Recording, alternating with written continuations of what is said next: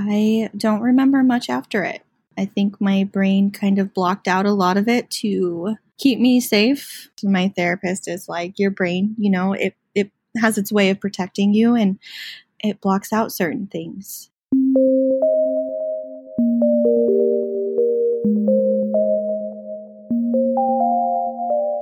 Hello, you are listening to NPE Stories.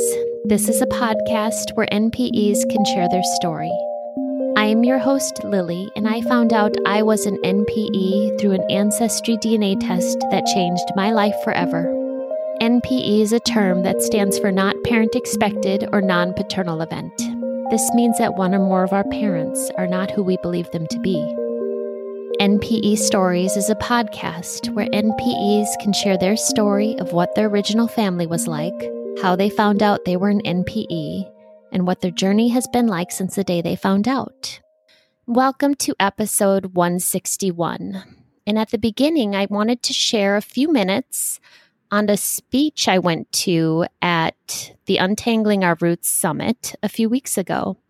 I sat in on a really interesting talk given by, it was moderated by Cassandra Adams, but it was given by Peter J. Bonney and Renee Gellin.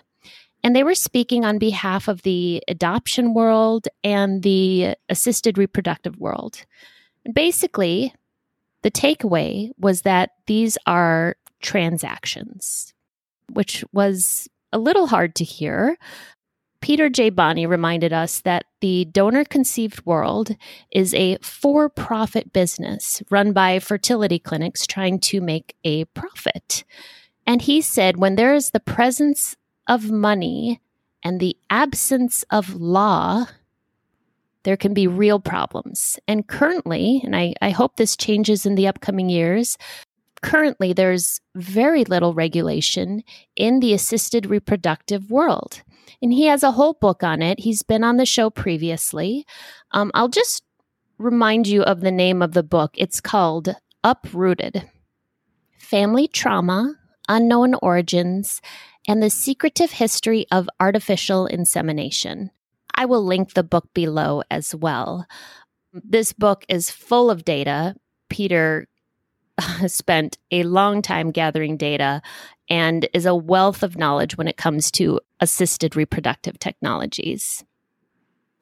He also said that a lot of IVF is currently being offshored to Mexico and Costa Rica, and I thought that was interesting. As for the adoption side, Renee Gellin runs an organization called Saving Our Sisters, and they are an organization that provides support for women that are pregnant that are considering adoption. And a lot of times these women are unsupported and have very little resources. She highly suggested people watch a YouTube video called Baby Brokers by Newsy. So that's called Baby Brokers. Renee herself relinquished a child for adoption, and she was promised an open adoption, but was not given that. Through a very fast-tracked adoption, it is now sealed. It is a closed adoption, and she doesn't have access to the child she relinquished. And so that is why she started Saving Our Sisters. She gave a lot of data on how much money is made in the adoptive world. For instance, a private adoption averages around $18,000, but we can talk about $30,000, $40,000, $50,000 for the adoption of a baby. And there's also attorney adoption and foster care adoption, but these are transactions. And so the takeaway from listening to her was that adoption is about money, not babies. And she highly recommended that when this next documentary comes out, people watch it. It's called All You Have Is Love. In fact, everyone was talking about it. They are currently filming it as we speak. And I believe it will be released in 2024. So that was just some really interesting notes I took on the speech, Big Business in Our Origins.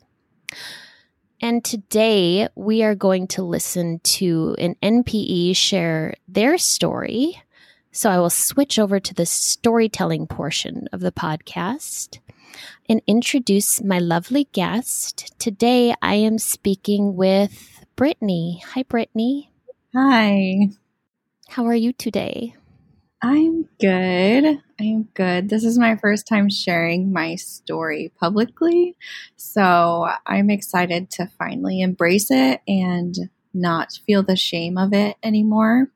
And it kind of just lined up to work out to share on this podcast. So I'm excited, but nervous. Thank you for being willing to share your story. That this means so much to so many people. It is incredibly nerve-wracking to share your story. I know I remember how nervous I felt when I shared mine. That's completely normal. I'm going to tell you that I'm going to give you a 90% chance that when this is over, it will be cathartic. It will feel like a weight has been lifted off your shoulders. That's how most people feel after they share. Although there's 10% of the time when people are like, why did I say this? Oh, shoot, I shouldn't have said that. And that's totally normal as well, to feel a little bit of both. Right. Yes. I have been going to therapy since I found out, and I do a lot of artwork. So I let it out through my artwork. And I have a business called Healing Not Broken. So I share my healing journey. I just haven't really shared the full story of what I'm healing yet. So I'm ready to let it out. Ooh, what is this? What is this called? Healing Not Broken? Yep. Yeah, because when I found out, I fell into like a super deep depression. And it was super scary for me because I don't want to say I lived a normal life, but I mean, I didn't really have any issues that I had remembered. And I wasn't necessarily struggling. I had never felt depression. So when I started having thoughts that were really scary, suicidal ideations coming through, I was terrified of my mind. And the people around me that I shared it with, they have no experience with depression. So I quickly felt isolated and so scared, and my anxiety peaked, and I went into my basement and I drew, I think, every single day for at least a year. And I ended up, long story, I took that artwork and turned them into affirmation decks. Some people call them oracle decks. And I took that artwork and I paired them with quotes that I wish I would have heard when I was drawing that certain piece. And the decks kind of took off, and the business, I decided to call it, was Healing Not Broken. There's lots of things that have come from that business since, but that's just like a small insight for the beginning intro of what I've been going through.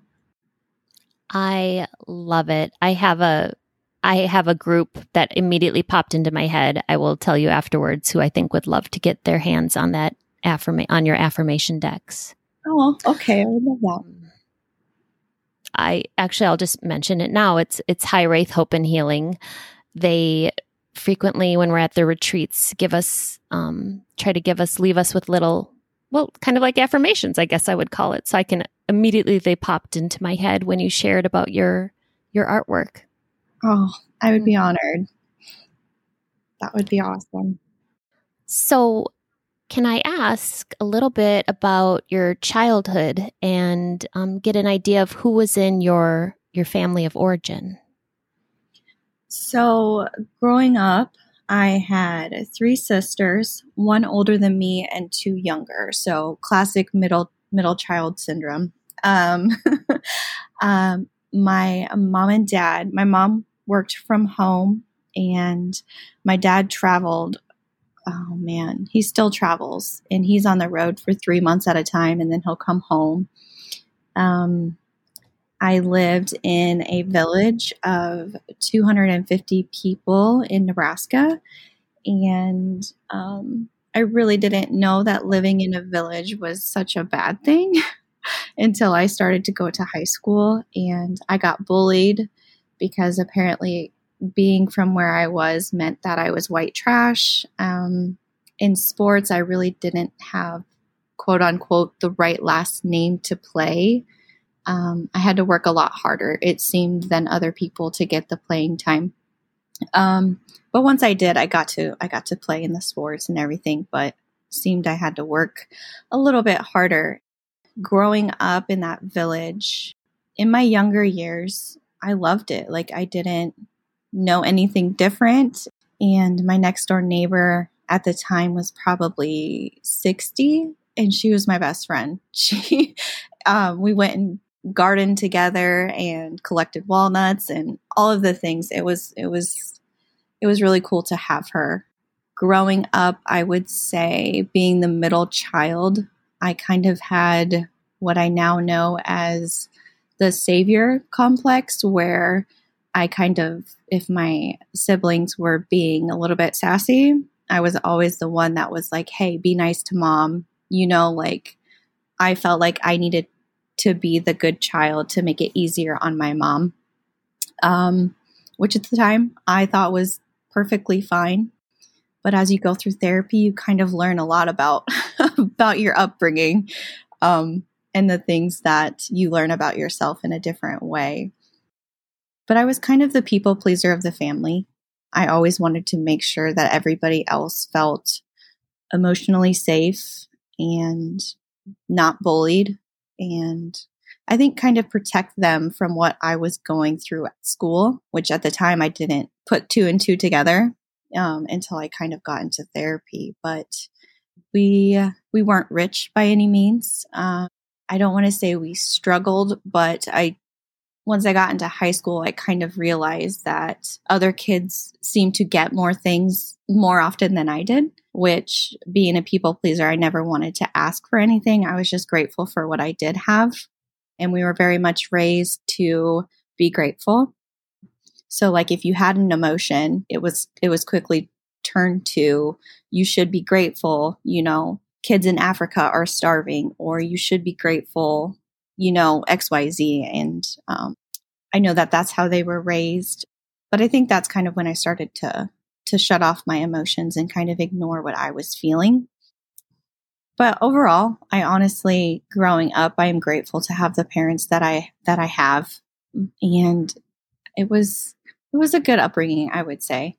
As far as my family, I had outside factors happen in my life that brought a little bit more intensity into my life. But as a family unit, I'm very grateful for the family that I do have. What sort of job does your dad have where he travels for months at a time? So when I was younger, he built cell phone towers, and originally they had their own company, my dad and his brothers, and they would go around and build cell phone towers. Depending on where the towers are needed is where they would travel. After that business closed, he got another job with a company that does the same thing. And he has progressed enough where he is the manager. I'm sure it's a much fancier title than that, but he kind of runs the crews now. So he doesn't have to climb the towers, but he still has to be in the place where they build the towers. And my mom and dad are currently in Ohio. My mom gets to travel with him now that all of me and my sisters have grown and are out of the house. Oh, wow. Yeah. A big project like that. That makes sense. Yeah. So your parents are still together. They are. Yep.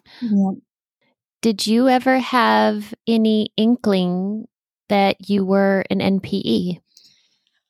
At the time, no. But as I look back and observe my childhood, especially from being in therapy, which therapy has been wonderful for me in seeing my emotions and my story as they happened. When I was growing up, I was a huge daddy's girl. I was a tomboy. I was the one that wanted to be so good at sports to make my dad proud of me. I wanted to be the one that was out helping him fix the car and watching sports with him. And I just really wanted to be a daddy's girl. And I think that I was. I always felt different, but I don't know that it was because I had an inkling about the NPE situation. I think I just felt unique in the way that I thought. I kind of felt isolated in that way. And then as I got older, I wanted to go to graphic design school. And my parents said that that would not be a stable income. And this was, I don't know, 12 years ago, maybe a little bit more. So I went into nursing school, as they said would be a stable job. So I went to nursing school. And then once I had to go to nursing school, I don't remember why, but I believe I needed my birth certificate. And my mom said, well, it's going to be a little bit. I lost it. I need to get a new one from the hospital. And I said, okay, well, that's weird. You didn't lose anybody else's. And I think that was kind of the first little seed that happened. And I was like, well, this is weird. I knew that I was born with my mom's maiden name. And she had told me that that was the case because my mom and dad weren't married yet. So that's originally what I was told. And once I got the birth certificate, I honestly didn't look much into it because I knew that I was born with the maiden name. And there was no father listed. And I again assumed it was because they weren't married. Looking back on it, I kind of laugh at myself a little bit, like, how did you not notice? But that's the inklings as far as what I felt. Is that when you found out you were an NPE, or that was just kind of something that stuck in your brain? That's something that stuck in my brain after the fact. So how I found out, at the time, this was, I think, 2018, and I had started selling shampoo through Monat, which is an MLM company. And when I was selling the shampoo, you reach out to people and see if they want to buy the product. And a lot of the people that I had reached out to were not necessarily friends with me on Facebook. So a lot of the messages went into a filtered inbox. And one day I pulled into my driveway after work, and I was checking to see if anybody had responded to my messages about Monat, the shampoo company. And I don't know how or why. I just happened to see this filter folder that I had never seen before. And I had a message in there from 2003. And so it was 13 years from, I believe it was 13 years. But the message was, no, I was 13. That's what it was. I was 13 when they had sent this message, and I did not see it until 2019 when I was 29. So that message had been sitting in my inbox for that long. But I opened it, and it was from a lady named Abby. And she said, I think that you're my sister. And she listed a bunch of information about my mom that nobody should know. And I just sat there and I just stared at it in my driveway. And I don't know, I just kind of like blanked out. And then a couple days later, I responded and I said, I think you're thinking of my older sister, because growing up, we knew that my older sister had a different biological dad. We were raised, we all knew that she had a different dad. And I don't know why. I asked my mom why we knew that about her and not my dad. And she said, well, when we were raised, it was just something we knew. But after I found out about my situation, she said it was because she was old enough to remember. So I messaged this gal, Abby, back. And I had told her, I think that you're thinking of my older sister, Ashley. And she responded, she's like, based on the age, I really think it's you. And I just ignored it for a while. And I'm like, this is so weird.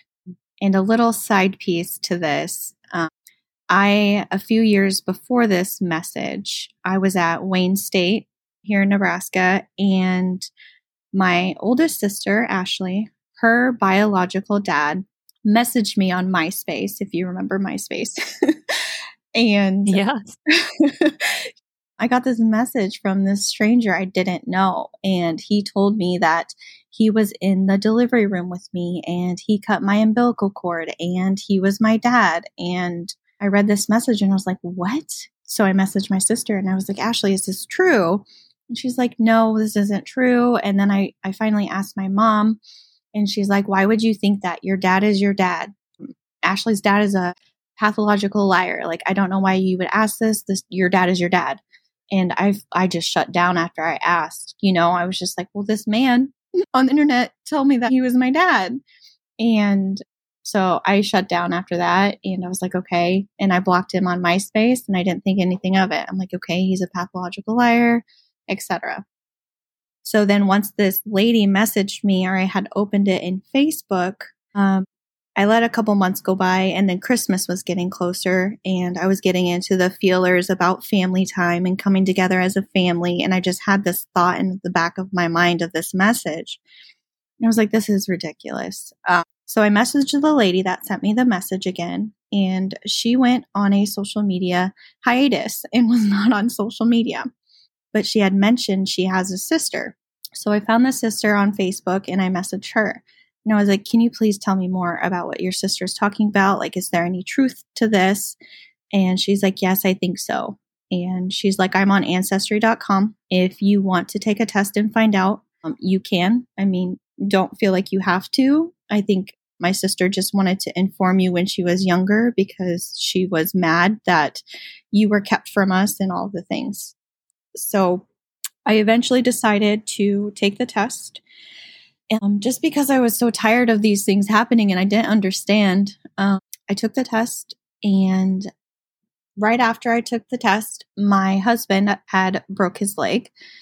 We own a restaurant, a steakhouse together, and he's the head chef, manages everything. So when he broke his leg, he was unable to work at the restaurant. So at the time, our daughter was 2. So when all this was going on, I was working doubles at the restaurant. I was shuffling my daughter back and forth between grandma's, daycares, babysitters, and all the while every week checking my phone, because I'm sure you're familiar or have heard the stories of with Ancestor. I don't know if it's still this way, but when I did it, it takes 6 weeks about. And each week they update you with the process of like, we received it, we're processing it. I don't even remember all of the steps, but each time it would get closer and closer. And I remember pulling up to the restaurant, and I opened up my phone, and it was on step 5 out of 6. So I was about to find out. I had to go into work, and I was crying in my car, and I shut it off. I think I went numb, and I went into work, and I just kept trying to hold in these tears of this possibly big monumental thing that was about to happen. And then week 6 came, and there's a lot of people that match with you on Ancestry. So I had to scroll, and I kept scrolling. And then I finally came across the name Brandy Carlson. And that's one of the sisters that had reached out to me. And I just stared at my phone, and I was in my kitchen, and I just fell to the floor, and I dropped my phone, and I just sat there for the longest time. I don't know. It just couldn't process. And then I think I laid on the floor for at least 3 hours, just crying. And I didn't know what to do, because last time I reached out to my mom, I got shut down about it. And she was right about the fact that my oldest sister, Ashley, her dad was not my dad. I have a different dad than her, and different dad than my 2 younger sisters. So that's how I found out. A lot happened after that. That was the finding out story. Oh, I'm so sorry. It was, I don't know. I don't know. You can't really be prepared for it. It's right. Yeah.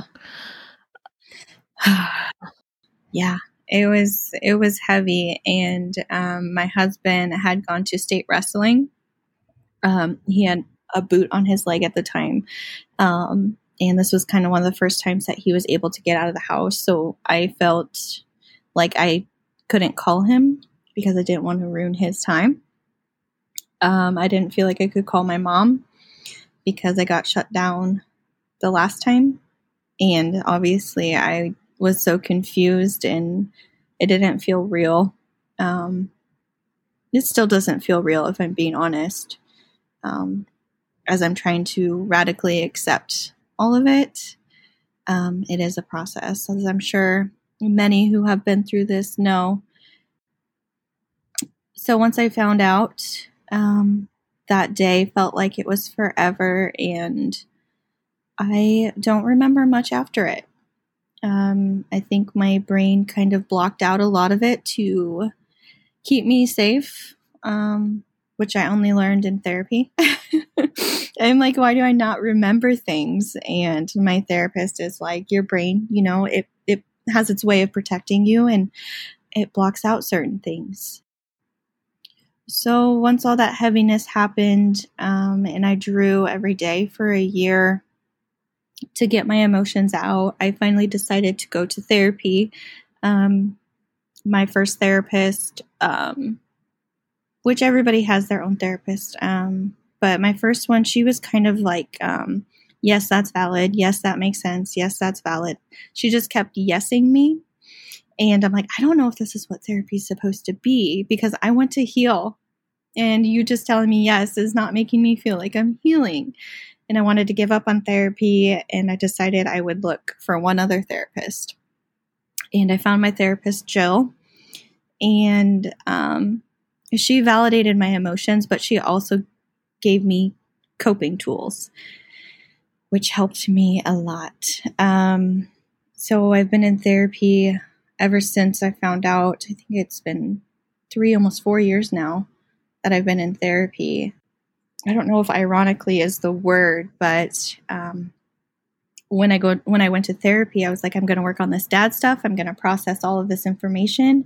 And it's been 3 or 4 years and I haven't even gotten to it yet. We just opened the book to that last week to plan to start talking about it. So the last 3 to 4 years, this isn't necessarily NPE. It's more of like a background chunk of my life. I had blacked out the memory of being sexually assaulted twice, once when I was 15 and once when I was 19. And that has taken a lot of healing as well, and still working on it. And then I got sexually assaulted 2 years ago. So I have been healing a lot of that in therapy, and I haven't really dove into the healing the dad stuff in therapy yet, although it's been, a few years. It's been a journey, and Healing Not Broken has come about for good reason. It's kind of been my way to tell my story without fully telling it, I suppose. And the art seems to resonate with people. Art can speak to people without any words, and it's beautiful. And everybody processes it in their own way, which is really cool. And then once I created these decks from going through my depression, and a lot of the artwork came from finding out about my dad, and then my later artwork has been about my sexual assault. But that artwork from my depression, I have made 3 affirmation decks, oracle decks, and I just made them for myself. Do you know who Rachel Hollis is? No, sounds familiar. She is a personal development kind of guru, kind of uplifts you and kind of pushes you towards your goal. And I had a friend at the time who saw me in my deep depression, and she's like, why don't we go see Rachel Hollis? And she was in Florida, and I was in a deep depression, and I just didn't want to do anything. But I decided to go. It took everything in me to get on the plane, but I went. And during this conference, when she's uplifting everybody, and she goes, if you could do anything in the world, what would you do? And I was sitting in that chair with thousands of other women. And I was like, I have never thought about what I wanted to do for myself. The small moment where I did with being a graphic designer, that quickly got shifted to that won't work out. You need to be a nurse. And I was like, I cannot believe I have not dreamt for myself before. Like, I felt so sad. And everybody was writing down their goals. And I was like, oh my gosh, like I have never thought about what I want to do for myself. I went to nursing school. and I was a nurse for a little bit. And then my husband opened up his restaurant and needed help with the restaurant. So then I was helping at the restaurant, and then I became a mom, and then I was a mom, and I'd never thought about what I wanted to do. And it was just one of those things that just pops into your head. And it was create an oracle deck, affirmation deck. I had fallen in love with Gabby Bernstein's The Universe Has Your Back deck, and I went through it at least 100 times. So then it was like one of those voices that pops into your head, and you just kind of like look up above you, like, where did that come from? Like, that was totally random. So I wrote it down and I went for it, and I got home. And after you get back from these conferences, you have a little bit of burst, but then it fades away in my experience. And I had the book sitting on my counter, and I never got to it. I think 3 months had passed, and I was like, I do not want to do this anymore. And I think a lot of it came from my disassociation and not being present. And I wanted to be a better mom. I could see my depression was all consuming and taking over my body and affecting how I was being a mom. And I knew that the way that I was feeling was valid, but I knew that I needed to change something. So I decided to make myself an affirmation deck, and I made it for myself because sharing that is scary with other people. And then I shared it with a couple people, and they're like, "Oh my gosh, you should sell these on Etsy." And I was like kind of in disbelief, and I ordered 10 decks, and I'm like, if I sell 10 decks and these help 10 people, that would be awesome. I would be so excited. I sold the 10 decks, and long story short, I have sold them all over the world, and I have sold almost 2,000 copies on Etsy, and then I have them in a couple shops throughout the United States, and a couple people. Every time somebody buys one, I put a little pin on my world map in my office as a reminder that I'm a human and I am doing something for myself. And that's kind of where Healing Not Broken came from. My kids and Healing Not Broken business, I think, is what has helped me to keep going through all of this.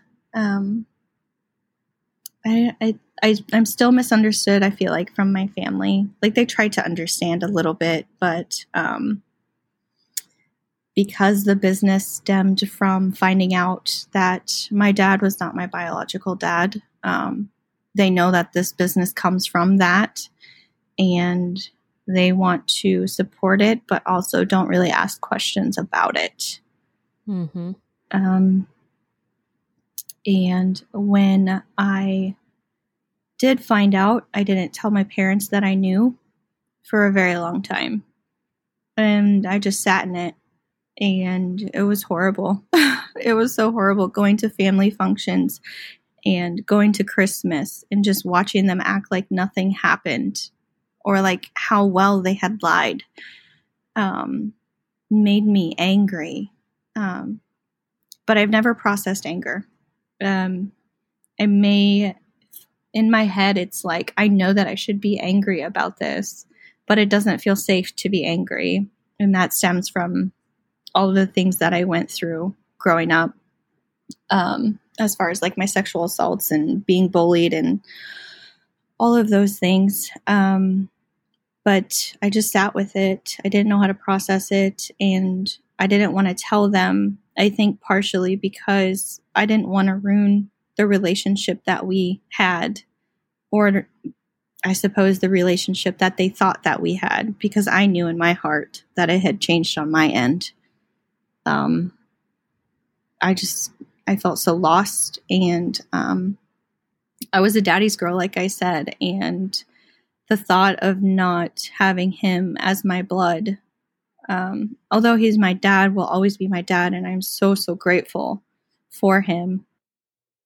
It just shattered me, like my entire identity crisis to the max. I didn't understand much of anything, because growing up, they would be like, "Oh, you got your eyes from your grandma," which would be on his side. I mean, that's not a specific one, but for example, my 2 younger sisters had blonde hair and I have blonde hair. You just kind of unintentionally build your identity based off of your family. So once I found out that that wasn't the case, I didn't know who I was anymore. I was shattered. Like I just felt broken. And again, that's where my business name, Healing Not Broken, comes into play, because broken is so heavy. That's not the case, but I didn't know that at the time. I love that. Were you always an artist? I love to draw. I love to doodle in class, and I got in trouble quite often for doodling. And I think my ADD played a factor in that, because I couldn't pay attention in school. So I doodled a lot, and I didn't really embrace my artistic talent until this happened. I wanted to go to graphic design school, but I kind of shut it all down once I realized that it felt like there wasn't a point to explore it financially. I don't know. It kind of just came back to me, which thank God it did. Yeah. Have you ever reached out, or do you have any relationship with your biological paternal family? So after I finally told my parents, I walked in. Well, I had my mom come to the restaurant. In the middle, it was like noon or something, and I was going to tell her that I knew, and I kept practicing it, like trying to say it. And my paternal dad's name is Rocky. And so I was like, I know about Rocky. I'm like, okay, I can say this. And then she kept getting closer, and I took 3 shots because I'm at the restaurant. I took 3 shots to give me bravery, and that didn't work. So I wrote it on a piece of paper, and she sat at the table across from me, and I slid this piece of paper across the table, and she opened it and read the words, I know about Rocky. And her shoulders just dropped, like a weight had been lifted off of her shoulders. And then I went into instant people pleasing, and I wanted to make sure that she was okay. And never really talked about how I was feeling. She just told her side of the story. And that when I was born, it was an oopsie, and he had another family at the time. So I think it may have been an affair. I don't know for sure, to be honest. But once he didn't want anything to do with me, my mom went back to my older sister's dad, who was emotionally abusive. And once I was born, she brought me to him, my paternal dad. And he saw me and still said he didn't want anything to do with it. So eventually my mom found my dad, and my dad ended up adopting me when I was 14. Again, which should have been a sign. I just knew I had to go into the courtroom for something to change my name from my mom's maiden name to my dad's name. And I had not even thought anything else different.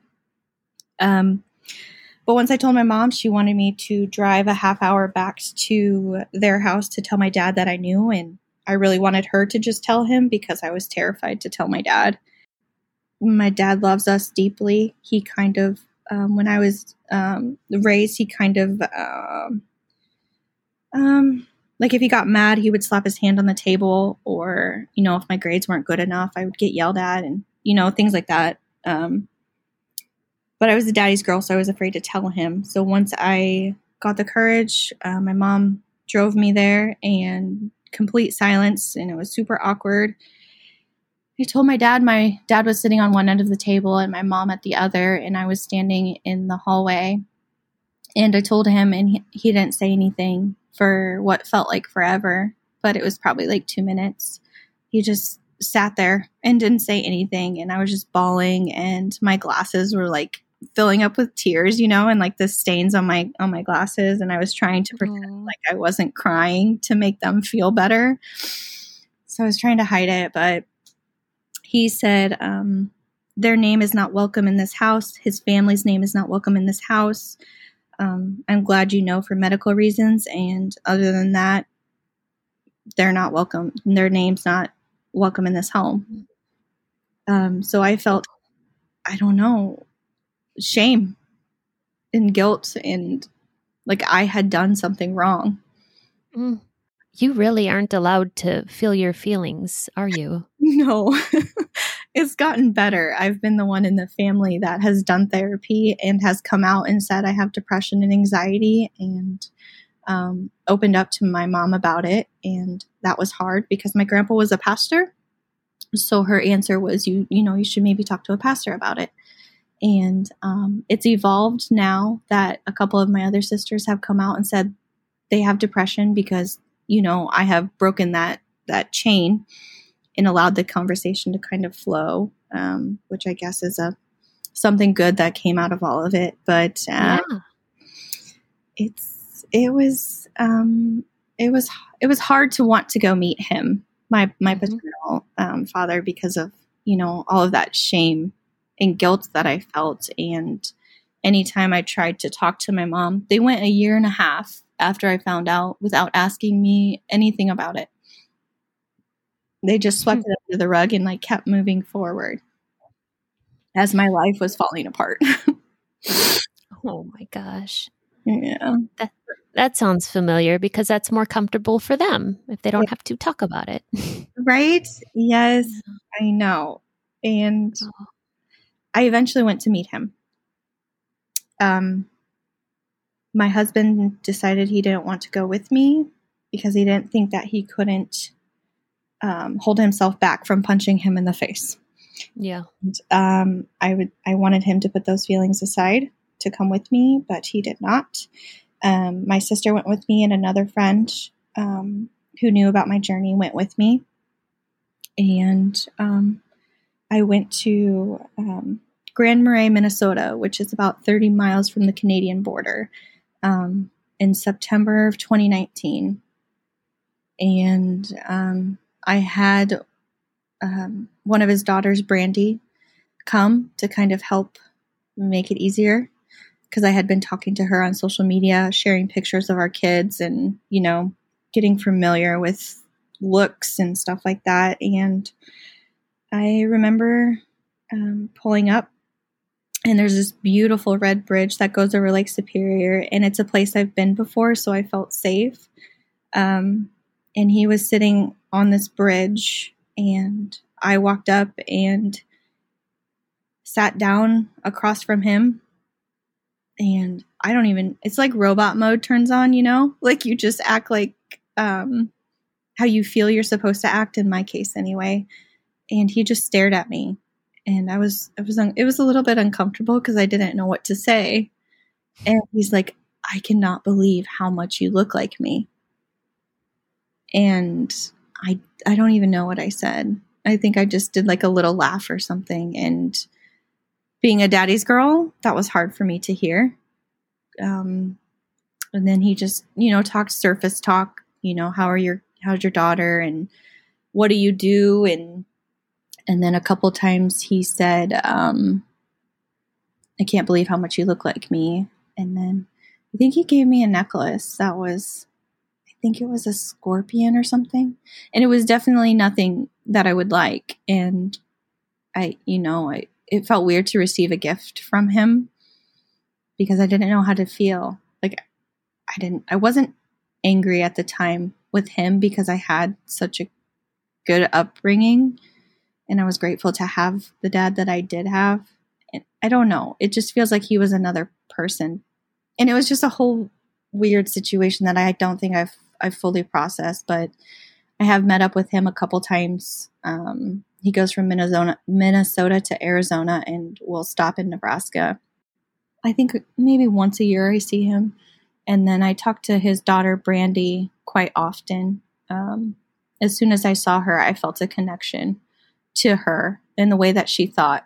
I had never met anybody that thought the way that I did, and the way that she saw the world and the bigger picture of the world. And it was a connection. Like I felt it there, not necessarily with my paternal dad, but we keep in touch, surface talk a lot, like, the weather and how are the kids and stuff like that. And I'm okay with that for now. And down the road. The hard part for me, I think, is explaining it to my kids. I have a little bit, but it's hard for them to understand because they're 2 and 5, Technically, it's biologically their blood, and I want them to have the opportunity to decide if they want a relationship with them, because I'm not going to repeat my parents' pattern and keep that from them. So, yeah, that's pretty much the gist of the story. Well, Brittani, if people wanted to get in touch with you, could they do that? Yes, I would love that. I am on all social media platforms at Healing Not Broken.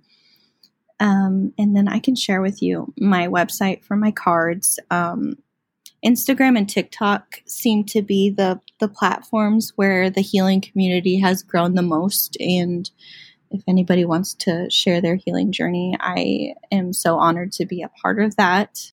I do healing retreats, and I also have a Reiki studio that has come from all of this as well. So I do Reiki sessions to help people with their healing. That's why I feel so comfortable with you. It's like your voice and your presence. So this is your world you're in now. That makes sense. Yeah. When we were talking earlier and you said you were wrapped in a blanket, ready to record, I was like, I like this energy here. Yeah. Aww. It was, that all came from, working through my cards. And then I just kept falling into that depression. I kept dropping and dropping. I was like, okay, I need to do something different. And then like the oracle cards, that random voice in my head was like Reiki. I was like, what the heck is Reiki? So I Googled it, and I tried to do an online course, didn't resonate. Found a teacher in Omaha, Nebraska, and I loved her session. After my first session, I signed up to be a teacher, or to get my Reiki master's eventually.